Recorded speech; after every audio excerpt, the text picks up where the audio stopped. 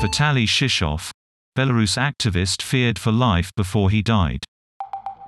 The girlfriend of a Belarusian activist who died in Ukraine says he would never have killed himself.